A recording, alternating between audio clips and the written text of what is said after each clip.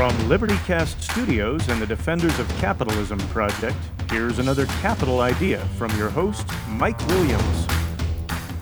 Mike Williams here, defender and champion of laissez-faire capitalism.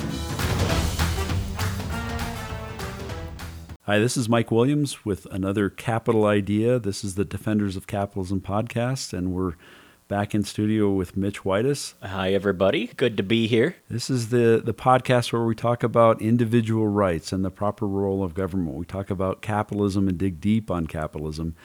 Today, we want to talk about a topic that I thought would be interesting to just get your thoughts on and have a dialogue on, Mitch. This whole idea of fake news and how do people find a good source. I mean, it's really fascinating to me right now when we talk about trying to advocate for a good public policy and a more free world. Whenever you're looking at any concrete issue, people don't necessarily know how to think about it, and they don't know who to trust. Yeah, they don't know.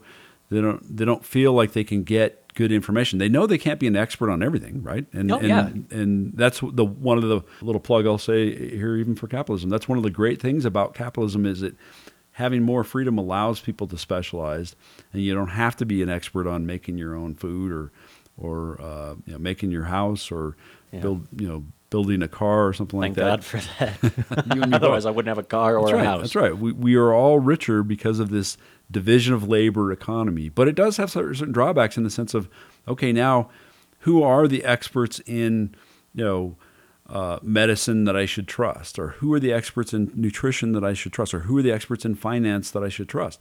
Who are the experts on public policy, or how I should vote, or what's going on in the world? In fact, I mean, just being able to say, okay, here's a source of news that's they're reporting on any number of world or local affairs, and are they putting some kind of spin on it? Are they jiving me? Are they trying to point me in a certain direction? Are they trying to sell me something? Yeah, right. So I thought it'd be worthwhile talking about how do you deal with this new world of all kinds of different sources out there, and who can you find that you can trust? What's a trusted source? How do you go about that? I'm so glad that we're going to talk about this, Mike, because I get so frustrated. I hear from people with really legitimate concerns about what you just said. Where on earth do I just get news that I can trust, that accurately reflects the world? And then people say, the news was never so partisan. I remember sitting in front of the TV watching Walter Cronkite, and you knew that whatever Walter Cronkite said, that was the news. That's what was happening in the world. And they said, and that's why, these are some of my Facebook friends. You've got a little bit of a Cronkite affliction going there. Oh, well, thank you. I'll take that as a compliment. Yeah, no, that's good. And that's the way it was. But they say, I wish things could go back to the way it was. I need to find a trustworthy news source. There's all this fake news around me. So that's why, and on Facebook, they'll put these posts from this website. That's why I go to American Freedom Eagle, Donald Trump the Greatest.us.com to get my news. Because they can trust that sort. And that irritates the hell out of me because, Mike, I understand your concern. You don't feel like you're getting good news. But how do we objectively say, just because this is a site that is giving me exactly what I want to hear, maybe that's not good news either. Right. And what's fascinating about that is that it's some people think that's an indictment of capitalism itself, right? Because what capitalism is so good at is trying to figure out, okay, how can I make money? How can I please you so you'll pay me? How can I provide a service to you or a product to you that you want and you want to buy? And so what's interesting is this whole phenomenon of social media and media changing and evolving. It's sort of taking advantage of the fact that people want to be in an echo chamber, right? Yes. Now, it's in one sense, I think that itself is not even true. I mean, my personal experience has been lots of people, most people I encounter, like a little bit of a challenge. They like a little bit of, let me poke you and say, have you thought about that? But it's amazing how tribal they've gotten, especially when you talk about politics. Is we seem to, and maybe I should say we instead of they, because maybe I can't put myself out there and say, well, I'm the objective one, right? We all sort of seek out these confirmation bias providing sources where we go into an echo chamber, or we go into a situation of seeking people who validate what we already believe. Absolutely. I think we do that as human beings. And I heard some research recently. It said people will challenge their beliefs. They'll get into disagreements with others.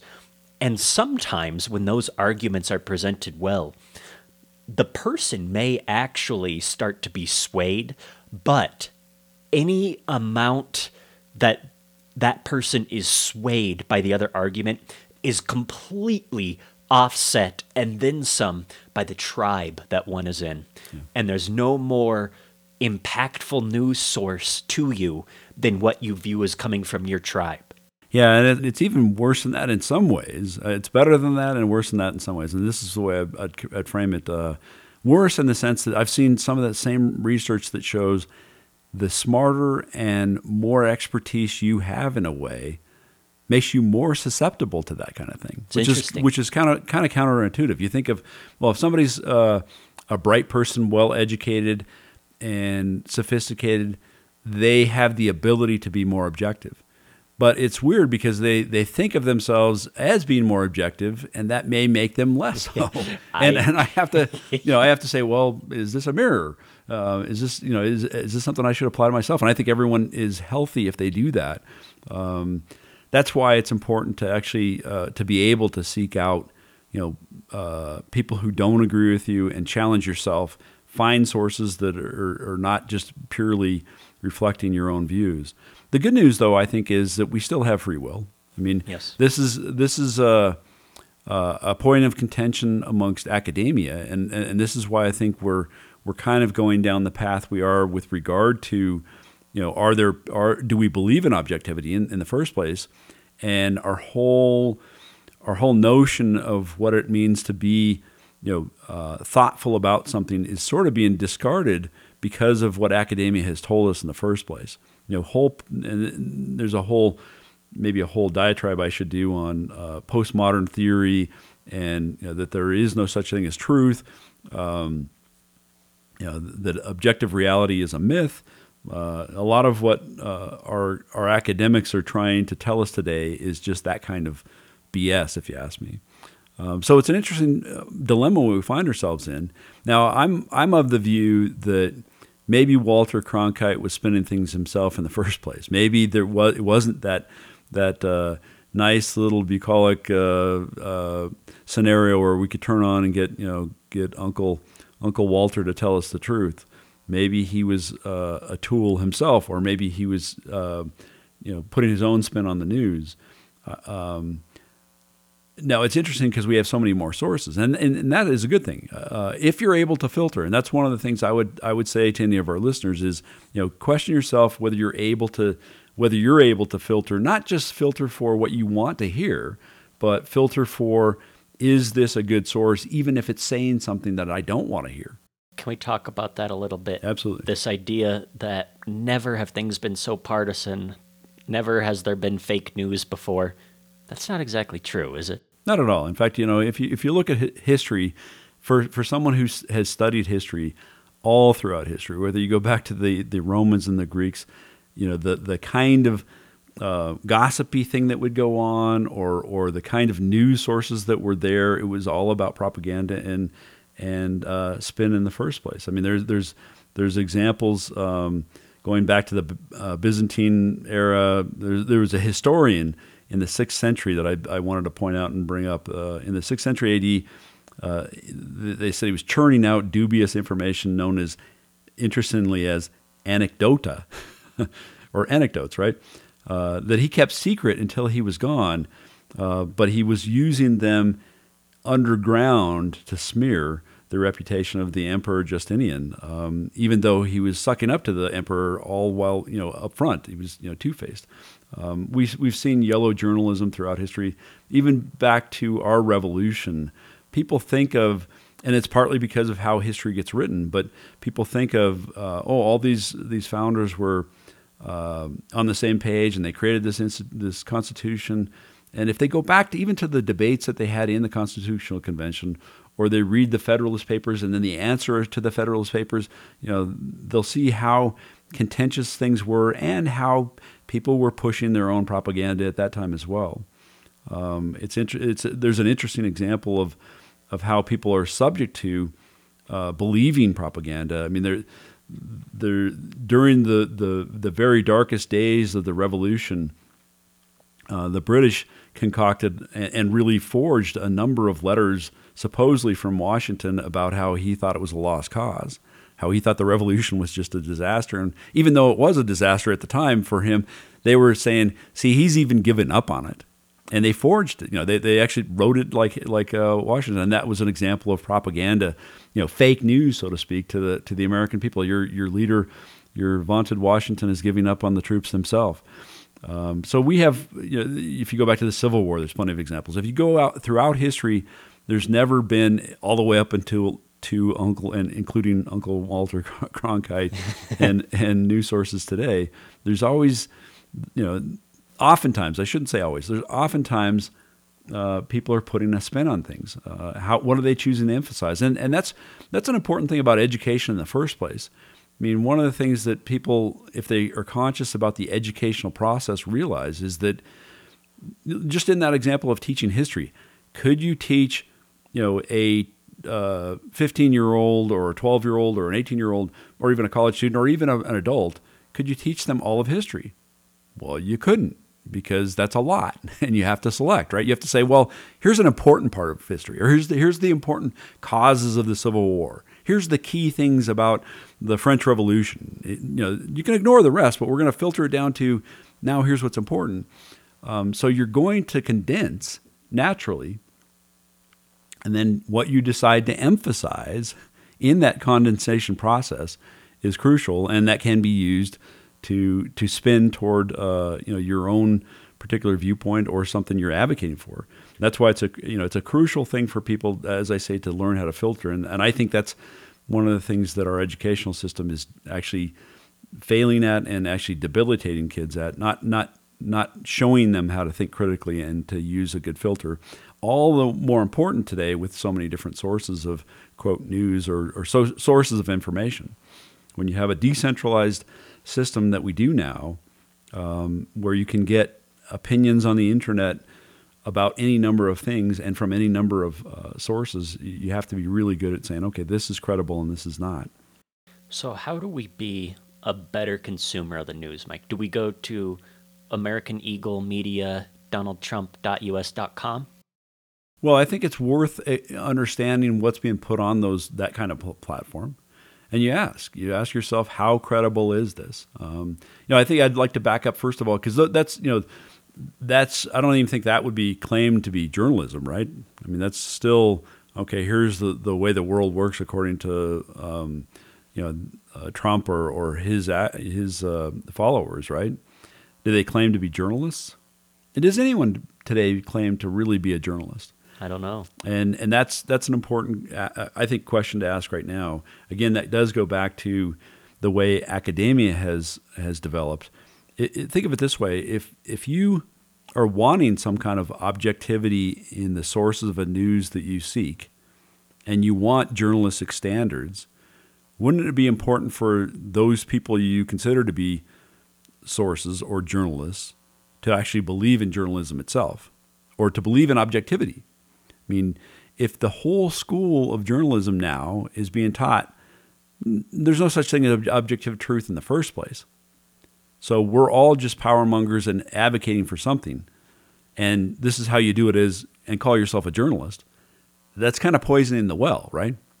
And that's what's happened. Now, again, there's a long story of why that's happened, because in my view, ultimate philosophy is what moves every other field, including journalism. But if you have people who are giving up on truth itself and saying there's no such thing as objective truth, so there's no sense in trying to find it, it's all just a power struggle or a class struggle or whatever it is. If we want to go down the Marxist hole.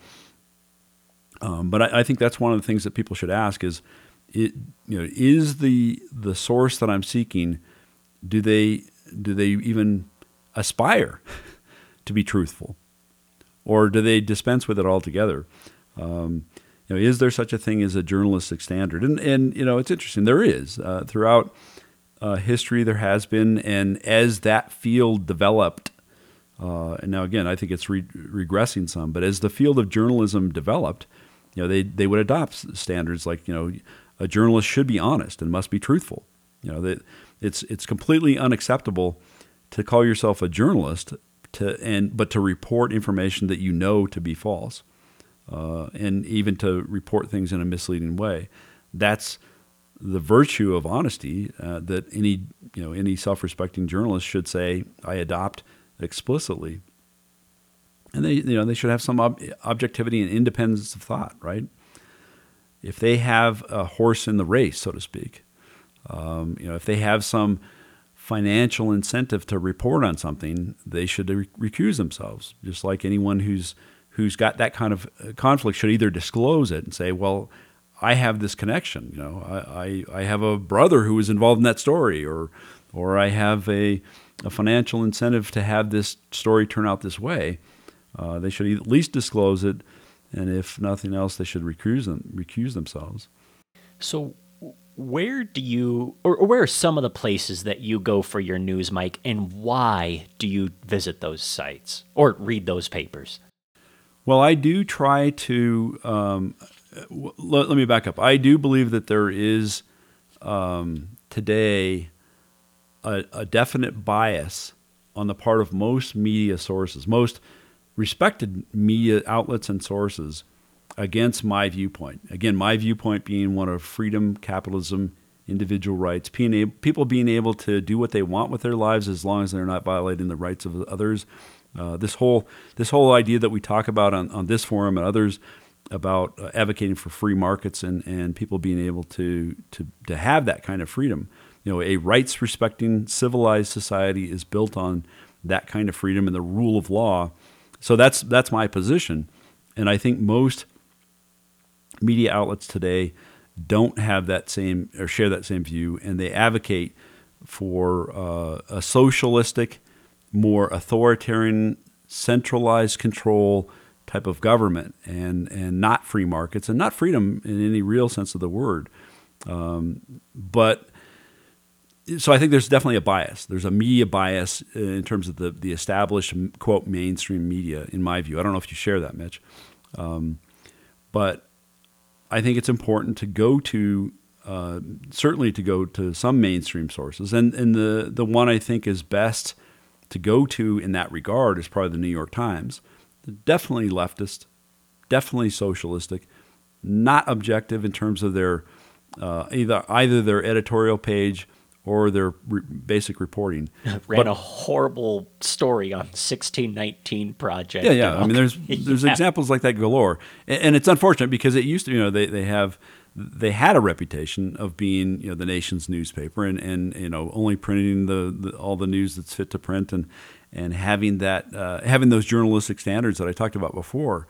They once had that. I don't think they do anymore, but they do have the resources. They have certainly news bureaus, people on the ground, reporters, the ability to actually go out and to look at the world, and observe the world, and report on it. Versus, much of what's considered to be news media today is somebody like us sitting here in a basement studio just popping off and acting like they know what's going on in the world, and not necessarily having the resources to go to send a reporter out to see, to empirically see the facts as they are.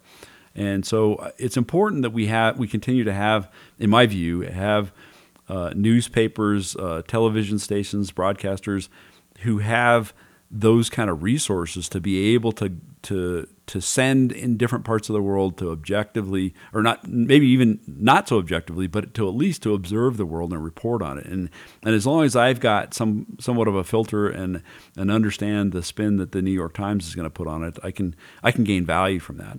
So that's one. Now, the flip side of that, and it's not a lot better. It's much better on the editorial page, but not that much better on the reporting page, is the Wall Street Journal. I think the Wall Street Journal is probably much better as a resource than the New York Times, but it has the reputation and probably is more on, quote, on the right, at least certainly on the editorial page, which is more what I would agree with.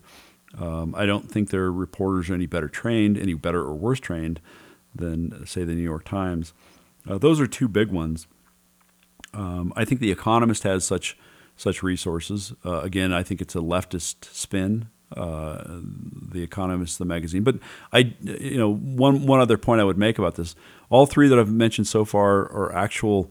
They still do print newspapers. They still do have long form reading ability or available, rather than these quick hit clickbait type of sources of headline news, which really isn't news at all. And I think that's one of the lost arts right now, is that people have lost their attention span. They don't read books anymore, so they listen for talking heads and headlines and very quick hit type of, okay, now I know something, versus some of these periodicals where you do have to go and read a longer article to get something out of it. And I think that's something that's important. I think anyone who's wanting to be more objective in their own thinking about either politics or world affairs needs to read more. I think that's one important point. I've got several other resources, but I'm curious about some of the things you go to. Yeah, one of my go-to sources, some people find this funny, but I go to BBC, British Broadcasting. I go to their website. Sometimes they have their 30-minute news program on PBS as well. Sometimes I watch that. Mostly it's the website. I just really like knowing what's going on in the whole world. And I found that the BBC is a great resource for me to be able to do that. Because I think in the U.S., whether it's conservative or liberal leaning, oftentimes we get so focused on what's happening in our country. And I like breaking out of that a little bit, trying to get perspectives. So I would say the BBC is one of mine. Also Wall Street Journal. Does the BBC, do you think of that the same way you think of, I don't know, maybe you don't think of it this way, but I think of PBS in the U.S. similarly. Yeah, maybe. Both positively and negatively in both cases. I think you're right that in one sense, I definitely agree with you about the fact that sometimes if you can go to a news source that actually is not in the U.S. I mean, even like Al Jazeera in some cases, I think is a useful thing to go to. Yeah. I remember when I was traveling overseas this past summer or fall, I was listening to sources. They were in English, but they were definitely sources from a local, and they would comment on U.S. affairs and U.S. politics, and it was definitely refreshing and interesting. Even though I may not have agreed with it, it was a different perspective, and I think you're right about that. But I was going to say the fact that PBS is certainly publicly funded, and I think BBC is as well. It is, yeah. That to me is a negative, even though I agree with you. Oftentimes you have people who actually take the news more seriously and take that sort of standard of trying to be more objective. And that's always interesting to me when you have someone who is paid by a government check and paid as to be, quote, more objective. Our whole public health, when we went through this whole COVID thing, you want those people to be objective. You don't want them to be necessarily trying to make money on the deal, right, or something like that. You want them to be, this is a good source of public health information. Now, in many cases, I think it's not at all. And so I have a certain skepticism to any government-funded news source. But I agree with you that PBS and BBC both seem to have people who take their job more seriously about being truthful and objective. Yeah, I think so. And don't get me wrong, there is a BBC bias. I remember, this was like 10 years ago, but they did some story on the anniversary of the Boston Massacre, and they wouldn't use the word massacre, call it like an incident or something. The incident. And so I don't know that I would always consider it totally objective, but that's a fascinating case that you bring up, because there's so many parts of the Boston Massacre that are relevant to this very discussion. Because Paul Revere, he was a propagandist during the Revolutionary War, and he used the Boston Massacre to really fire people up, even though at the time the quote patriots were in the wrong, which John Adams proved in court, right? Yeah. The famous quote, Adam's famous quote about facts are stubborn things, right? Right. That whole case is a case of propaganda on the part of the Americans with Revere and propaganda on the part of the British, even to this day, saying, well, yes, the absolutely. So, I don't think that it's totally objective, but, I will go there just to see, hey, what's going on in Ghana? Yeah. And if you want to know, and there's something big happening in Ghana, you might actually see that on BBC, and I just think that's interesting. I do too, and I think that's part of that idea of saying, okay, do they have the resources to put people on the ground somewhere? It's sometimes people think big media or big anything, big business, big pharma, big whatever is bad, and that's not always bad. It's good to have lots of resources to be able to do something right. And now again, I don't think that any of these resources that we've talked about so far, even the ones I like to read, necessarily have as explicitly clear of an idea of what objective journalism is as I think they ought to. Some other examples that I like, and this is along the lines of what you're talking about. I think C-SPAN is a pretty interesting source of news, and again, long form. Sometimes people think, that's kind of boring. I don't want to watch this C-SPAN thing. But I find it really valuable, especially when I'm watching political debates or when I'm watching hearings, when I'm watching Congress. I think they do a really good job of just saying, okay, let's set it up, and even setting up cameras or angles or how, what they decide to focus on, the lighting can make a difference in how someone actually is taking in the information. And I think they're more about like, let's just show what's going on in Congress or with the hearings. Well, I agree, and if you can, oftentimes they'll just show uninterrupted a whole hearing, and I know it's boring, but if you truly want to see and hear yourself what news is being made, watch that rather than having that filtered through CNN or Don Fox Lemon or Sean Hannity. Exactly. Oh, God forbid. I'm not saying do it every day. You might, you'd probably die of boredom, but every once in a while, especially if there's a really big debate going on, watch it yourself and make your own judgment. Right. You're getting it unfiltered, and they're just saying, okay, putting the camera on versus actually every 5 minutes trying to interpret it for you and spin it the way they want it spun. I like the recent Jonah Goldberg and is it Stephen Hayes with the Dispatch? I think those are the two guys who started that. I think the Dispatch, and they've got a number of different podcasts, blogs, regular daily emails that are trying to digest the news for you. I think they're pretty good, actually. I know some of my friends who are pro-Trump and pro-conservatives think that Jonah has somehow lost it, but I actually think he's actually really being objective about what's gone on for the last several years, and I think I applaud what he's doing with that. I was going to say, I think, didn't he kind of went off from National Review, and he said he just wanted to make something. He said he's not worried about being Trump skeptic. He's just anti-Trump, kind of, is kind of what. Yeah, and that's the thing is people think, okay, well he has, and they might accuse you or I of this as well. We just have such a Trump bias that we're not being objective. I think if people read him, if they give him a chance and read some of the work that those guys are doing, they'll at least get a perspective. Maybe they won't agree with it, and that's part of the whole issue is you can't necessarily go to one place. It might be nice for us to have, be spoon-fed by one source, a perfect balanced diet of the truth, whatever that might be, but that's just not real. And I'm not sure it ever could be. Each of us is an individual, and we have our own life experience. And our job is to be I believe each of our jobs itself is to be objective about the world, not just to say, can I get the objective truth from my dad or my mom or my teacher or the church or the New York Times, but can I do the digesting? Can I think for myself? Can I actually? I can't make I can't go to Ghana all the time and know what's going on there, or I can't go to Washington and actually witness live the Senate hearings for this Supreme Court justice.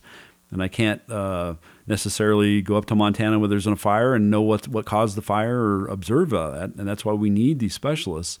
But I do need to be able to figure out a way to take in different sources and to digest the news. Many of our listeners know that I'm a fan of Ayn Rand, and I am absolutely an objectivist. And there's a number of objectivist resources out there.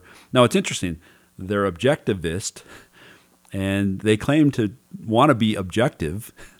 And so I think that's a decent clue of saying, well, maybe they actually have a decent take. Now, maybe they don't, and there's no guarantee that someone who says, hey, I'm going to beat my chest and call myself an objectivist, that I will be objective about the world. But there are a number of people that I think are pretty good in that regard. Certainly, our friend of the show and one of my associates, Yaron Brook, has his own show, and he covers the news quite a bit. I would advocate for our listeners to listen to Dr. Yaron Brook. It's called the Yaron Brook Show. He's actually now doing a morning kind of pure newsy type of thing, and I think that's worthwhile to listen to. You may or may not agree with him, but I think he can be objective. I think Brad Thompson's The Redneck Intellectual. I don't know if you've heard of Brad. No, I have not. But he puts out a newsletter. It's not nearly as frequently as Dr. Brook, but Brad Thompson is a good friend of capitalism. He runs the Clemson Institute for the Study of Capitalism, and he has his own personal blog that's called The Redneck Intellectual that I find fascinating. And he does not always agree with me or other objectivists, so it's kind of interesting to hear his perspective. Another guy, Robert Trzynski, Tracinski, he's a good writer. He writes regularly about public affairs. The objective standard. So I'm plugging a bunch of, quote, objectivist stuff out here that I think are useful for people to get a perspective. They're not major media sources at all, but they come at they certainly have a pro individualism perspective, and I think that is refreshing in today's world, especially. I like Barry Weiss. I don't know if you read Barry Weiss's Substack. I don't. She's a former, I would be normally call her more on the left. She was a reporter and then a editor for the New York Times, and she saw some of the way they were reporting things on COVID and so forth, and broke away from them. And now she has her own Substack, and I find her refreshing and interesting. For science, I like Our World in Data, and I like there's a company or an organization online called leaps.org.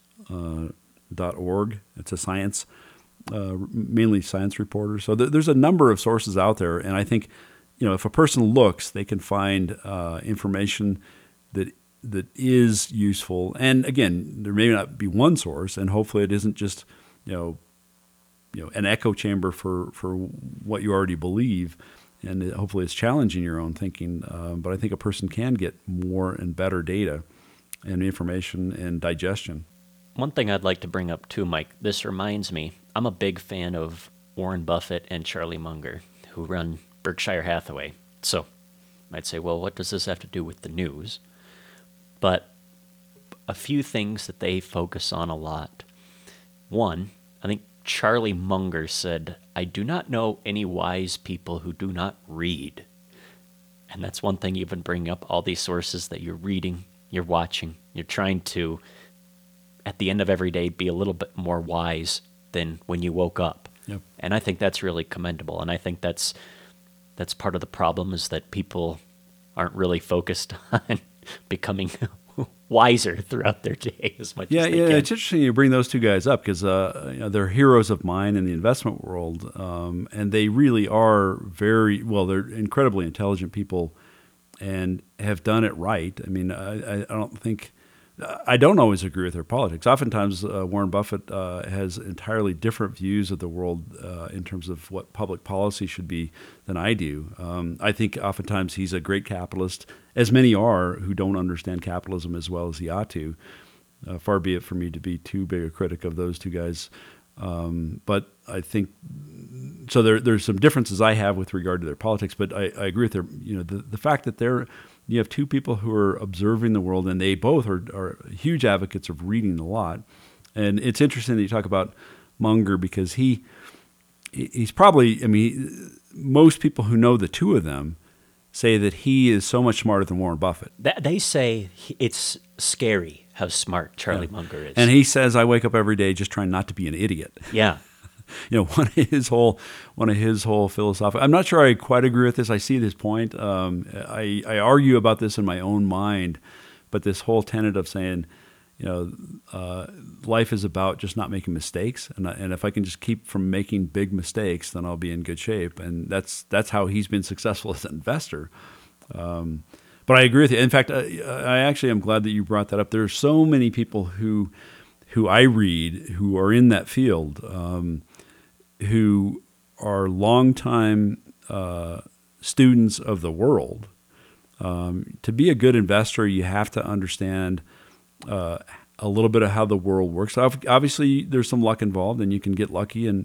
But to be a good long-term investor, to succeed, you have to understand about cause and effect and how different companies work and the products that they're selling and the consumers and the competition. You have to really be a student of what's going on in the world. And there's a number of the great investors, Sir John Templeton. A guy named Vandenberg. There's so many people that I read like that that are observers of the news. Yes. And oftentimes in a business sense, in an investment sense. But I'm glad you brought that up because I think those are great sources for wisdom. I think another thing that they also do that is maybe even more relevant to our conversation, Warren Buffett calls Charlie Munger the abominable no man because he'll often rely on Charlie Munger to provide the, I guess you could call it disconfirming evidence for, maybe he'll say, well, I want to buy this company. And Charlie Munger says, here's a billion reasons why that's not true. And I'm not saying always think of a billion reasons every time you see something on the news why that's not true. But it's a really good reminder of just asking yourself, does this just pass the sniff test? I'm watching this. I agree with it. But maybe where could I go to maybe get another source and just hear it and at least get that other perspective in my mind? And we know that mindset works. Yeah, that healthy skepticism. Yes. Absolutely. And that's partly what we mean by critical thinking skills, or being able to think for yourself, being able to say, okay, well, this sounds pretty good right now, but what is it that would make it not sound so okay? And again, this is back to my view of what capitalism is. It's a system that respects minds. So that means you got to use it. You got to use your mind. You got to say to yourself, okay, I'm someone who's selling ideas and I'm buying ideas, and I'm selling products and I'm selling products. I'm selling my services and I'm buying services. And what do I buy? What is it about these ideas that I buy, and why do I buy them? And maybe I should challenge the premises upon which I buy them in the first place. And I think you're right that Munger is great at that from a healthy skepticism, saying, okay, but again, it helps to have that kind of intelligence as well. But that's the other part, is you can find people who are smarter than you, and if they meet the test of your reason and the test of time, where they continue to build trust, then they are what you call a trusted resource. They're someone who you say, well, maybe he doesn't know everything about everything, but let me see what his take is on this. And especially if he might disagree with me, that might be healthy for me to say, I respect this person's mind or the intelligence or the process that they go through thinking about the world, and they disagree with me, so let me pursue that. Why do they disagree with me? So having certainly a number of different sources and diversity of sources that you're looking for is important in terms of the news. I think it's also, the tone of the source is also important. Just your example of BBC versus, say, someone on Fox News in the evening. Are they trying to incite emotion and get you riled up about something, or are they trying to show you what's going on in the world? Is the tone more about here's a dispassionate view of the world and the facts, or no, here's what you should be enraged about? Yeah, we're not talking about Tucker Carlson, of course. No. No, I think that's important. And, that term clickbait. The studies have shown how we are so susceptible to that sort of a chemical thing that goes on in our brain when we click on things, and it's sort of feeding us maybe again what we want to hear or some kind of excitement in our world, and we have to be better filterers of that, I think. And if we could talk too for a second, Mike, there are some websites, news sources that are not news. I'm always fascinated by some more, left-leaning people I know. They cite Mother Jones. Mother Jones is giving you commentary. Mother Jones is not giving you news. Tucker Carlson, the same thing. He's giving you commentary on things that have happened, maybe haven't even happened. I don't know in Tucker's case. He's quite into the angertainment business. But, understanding that just because they're telling you what you like to hear in a way that seems easily digestible, they may not actually be giving you the news. Yeah. Well, and I think it's important for people to keep in mind that they're selling something. Are they really selling the news, or are they trying to keep you glued to the TV because you're having some emotional reaction so that you'll watch that commercial, or whoever's sponsoring them will have your attention for some amount of time afterward. And again, I'm a huge advocate of capitalism and commerce and advertising and selling. That's not the problem. The problem is when people don't realize that they're being sold. Yeah. When they don't realize, or they think that that's somehow that isn't the way the world works. If you go into every transaction or relationship realizing that someone is persuading you or has a certain perspective, and you can independently judge that perspective, you're going to be a lot better off. And I think that's a really good example. Tucker's. I don't know that he actually admits that. It's funny because the old Rush Limbaugh, who's no longer around, I mean, he was similarly oftentimes trying to incite people their emotions about what was going on in the world. And I actually thought oftentimes he had some intelligent things to say about what was going on in the world, not as a reporter, but he would say, look, I'm just an entertainer. Right. I don't. There's a lot of people on cable news, talking heads, who won't even be so honest as to admit that. That they act like they're serious journalists or serious providers of knowledge and wisdom, and they really are just selling emotion. Yeah, right. Well, anyway, hopefully this has been helpful for our listeners. I know I've enjoyed it, Mitch. Any other last comments you'd say about trying to find good sources to overcome this issue of fake news, or the struggle to get some good information to make better decisions with? I don't think I have anything too deep, Mike, other than what we've spoken about already. To just get more worldly wisdom in general, read up on Buffett and Munger. You won't regret it. Yeah, I would definitely say read up on those. Again, as well as if anyone is interested, I could give them even more sources of great investors who write a lot about the world.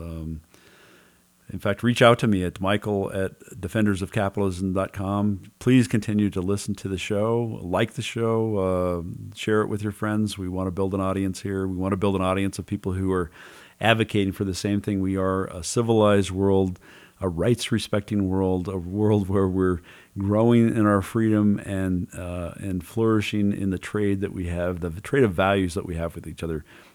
Thanks, everyone. I appreciate you listening. And this is Michael Williams, the Defenders of Capitalism Project, signing off.